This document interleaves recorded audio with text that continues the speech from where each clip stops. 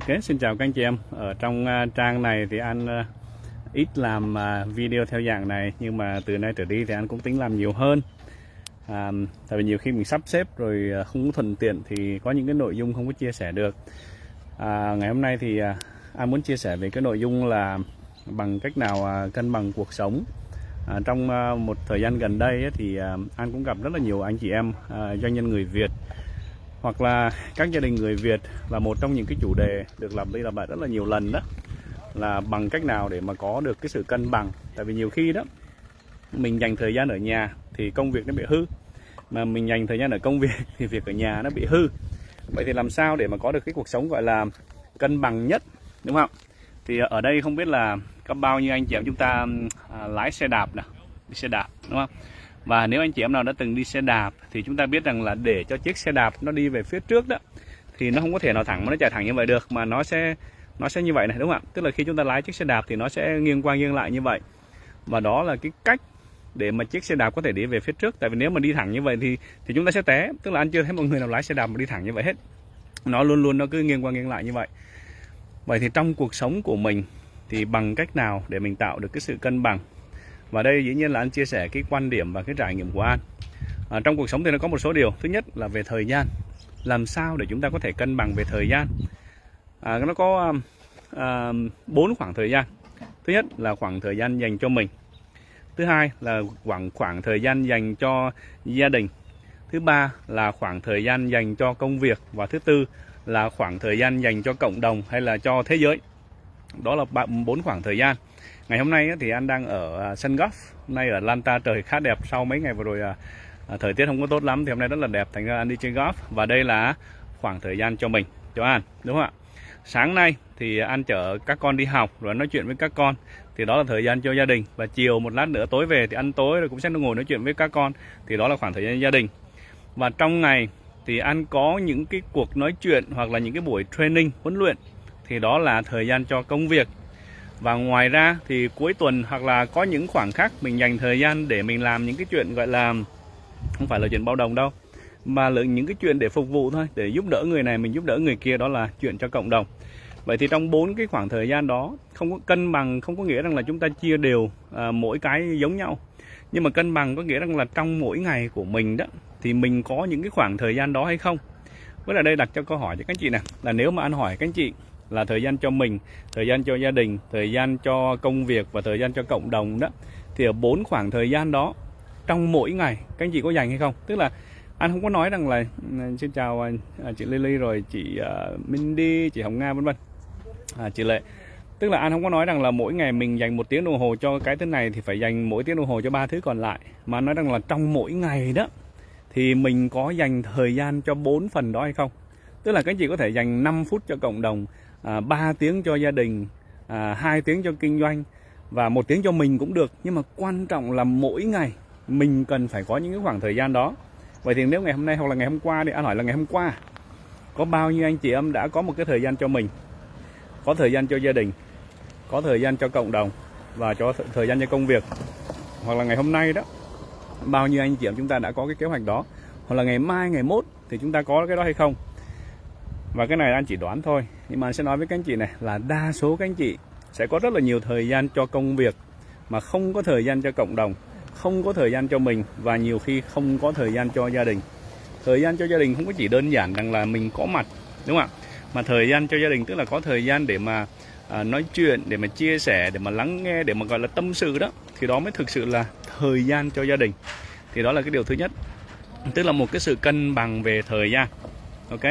Và nếu các anh chị nào chưa có cái việc đó thì chúng ta nên có một cái sự sắp xếp.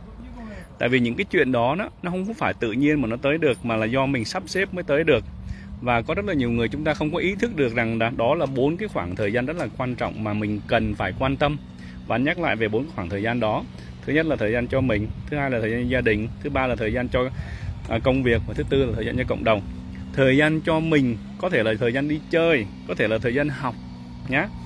Đấy, thành ra là có những lúc chúng ta cần, ví dụ như có những lúc không phải anh dành 1 tiếng đồng hồ mà có thể anh dành cả tuần cho bản thân mình.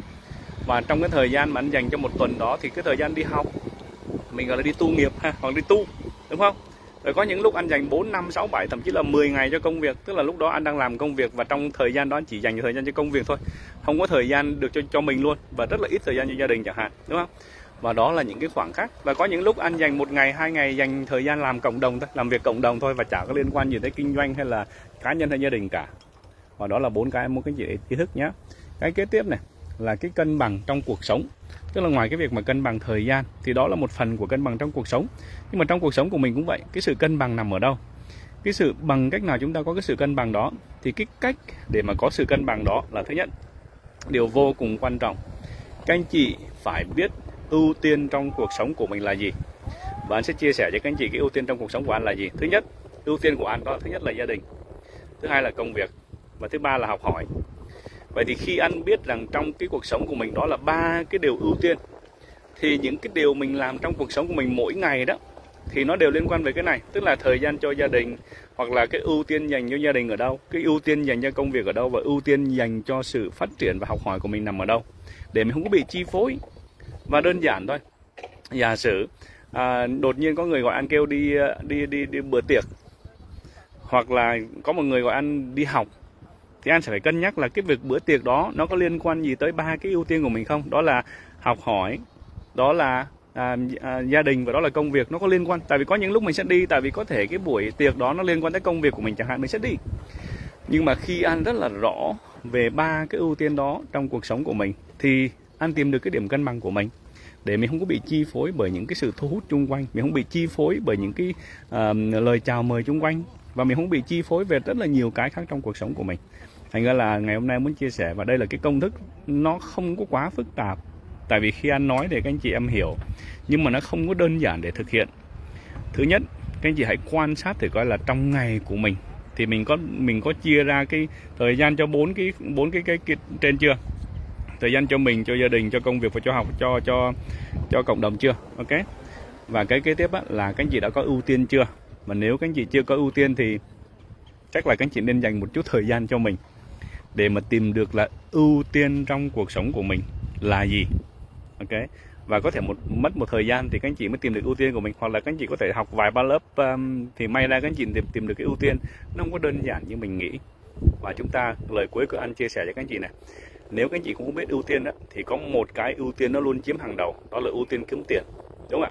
Và các anh chị để ý đi, trong vòng bao nhiêu năm nay có phải là chúng ta dành rất là nhiều ưu tiên cho công việc và kiếm tiền không? Và khi chúng ta làm như vậy thì có phải rằng cái giá phải trả đó là chất lượng, thời gian với gia đình, cái tuổi thơ các con mình trưởng thành không có mình, đúng không ạ? Hoặc là có rất là nhiều cái khác mà chúng ta không có làm được, thậm chí là chúng ta hy sinh và đánh đổi luôn cả những cái sở thích và đam mê của mình để mình chạy theo cái đồng tiền. Và dĩ nhiên là cuộc sống phải có tiền, nhưng mà nếu chúng ta không có cái ưu tiên rõ ràng thì rõ ràng là cái ưu tiên duy nhất chỉ là tiền thôi. Và một cách rất là vô tình chúng ta sẽ trở thành nô lệ của đồng tiền, thay vì dùng đồng tiền làm nô lệ cho mình. Một vài điều chia sẻ với các anh chị em ngày hôm nay ở một nơi rất là đẹp. Ok. Và đây, đẹp là vậy này. Đó, hôm nay mùa đông rồi cho nên là cỏ bắt đầu nó khô, nó vàng. Nhưng mà ngày hôm nay nắng rất là đẹp, cho nên là bà con cũng đổ ra đây để mà đi chơi. Và có một cái quan sát cuối cùng anh thấy nữa để chia sẻ với các anh chị. Anh chơi anh là thành viên của hai cái sân golf ở đây. Và trong này đó, thì anh thấy có rất là nhiều người Hàn Quốc, và họ có cả nam cả nữ, tức là vợ chồng đều đi chơi golf. Mà ra ngoài này anh nhìn đỏ mắt, thứ nhất thấy rất là ít người Việt, thứ hai là không thấy phụ nữ Việt chơi ở ngoài này. Và đặc biệt là không thể nào tìm được một người chồng và một người vợ người Việt mình đang chơi golf cùng với nhau. Thì đây cũng là một cái điểm khác, có thể là trong cái cộng đồng của mình đó, cái ưu tiên của mình không có dành cho mình, không có dành cho gia đình, mà chúng ta chỉ có ưu tiên dành đi làm thôi. thì điều đó vô cùng rắc rối các anh chị ha. Rồi, thì đó là một vài nội dung anh chia sẻ. Các anh chị thích những cái nội dung này thì các anh chị có thể lan tỏa những cái video này, tại vì cái này nằm trên trang công cộng, thì các anh chị có thể lan tỏa ra ngoài để những cái video này, những cái giá trị từ những cái điều này được lan tỏa cho cộng đồng người Việt ở chúng ta ở khắp nơi. Và đó là một trong những cái mục tiêu của An, là làm sao để lan tỏa những cái thông điệp để giúp cho cộng đồng của chúng ta mỗi ngày một tốt đẹp hơn, qua cái việc là hoàn thiện bản thân, ok, qua cái việc là gọi là tu thân tề gia trị quốc bình thiên hạ. Cảm ơn các anh chị, hẹn gặp các anh chị sau nhé.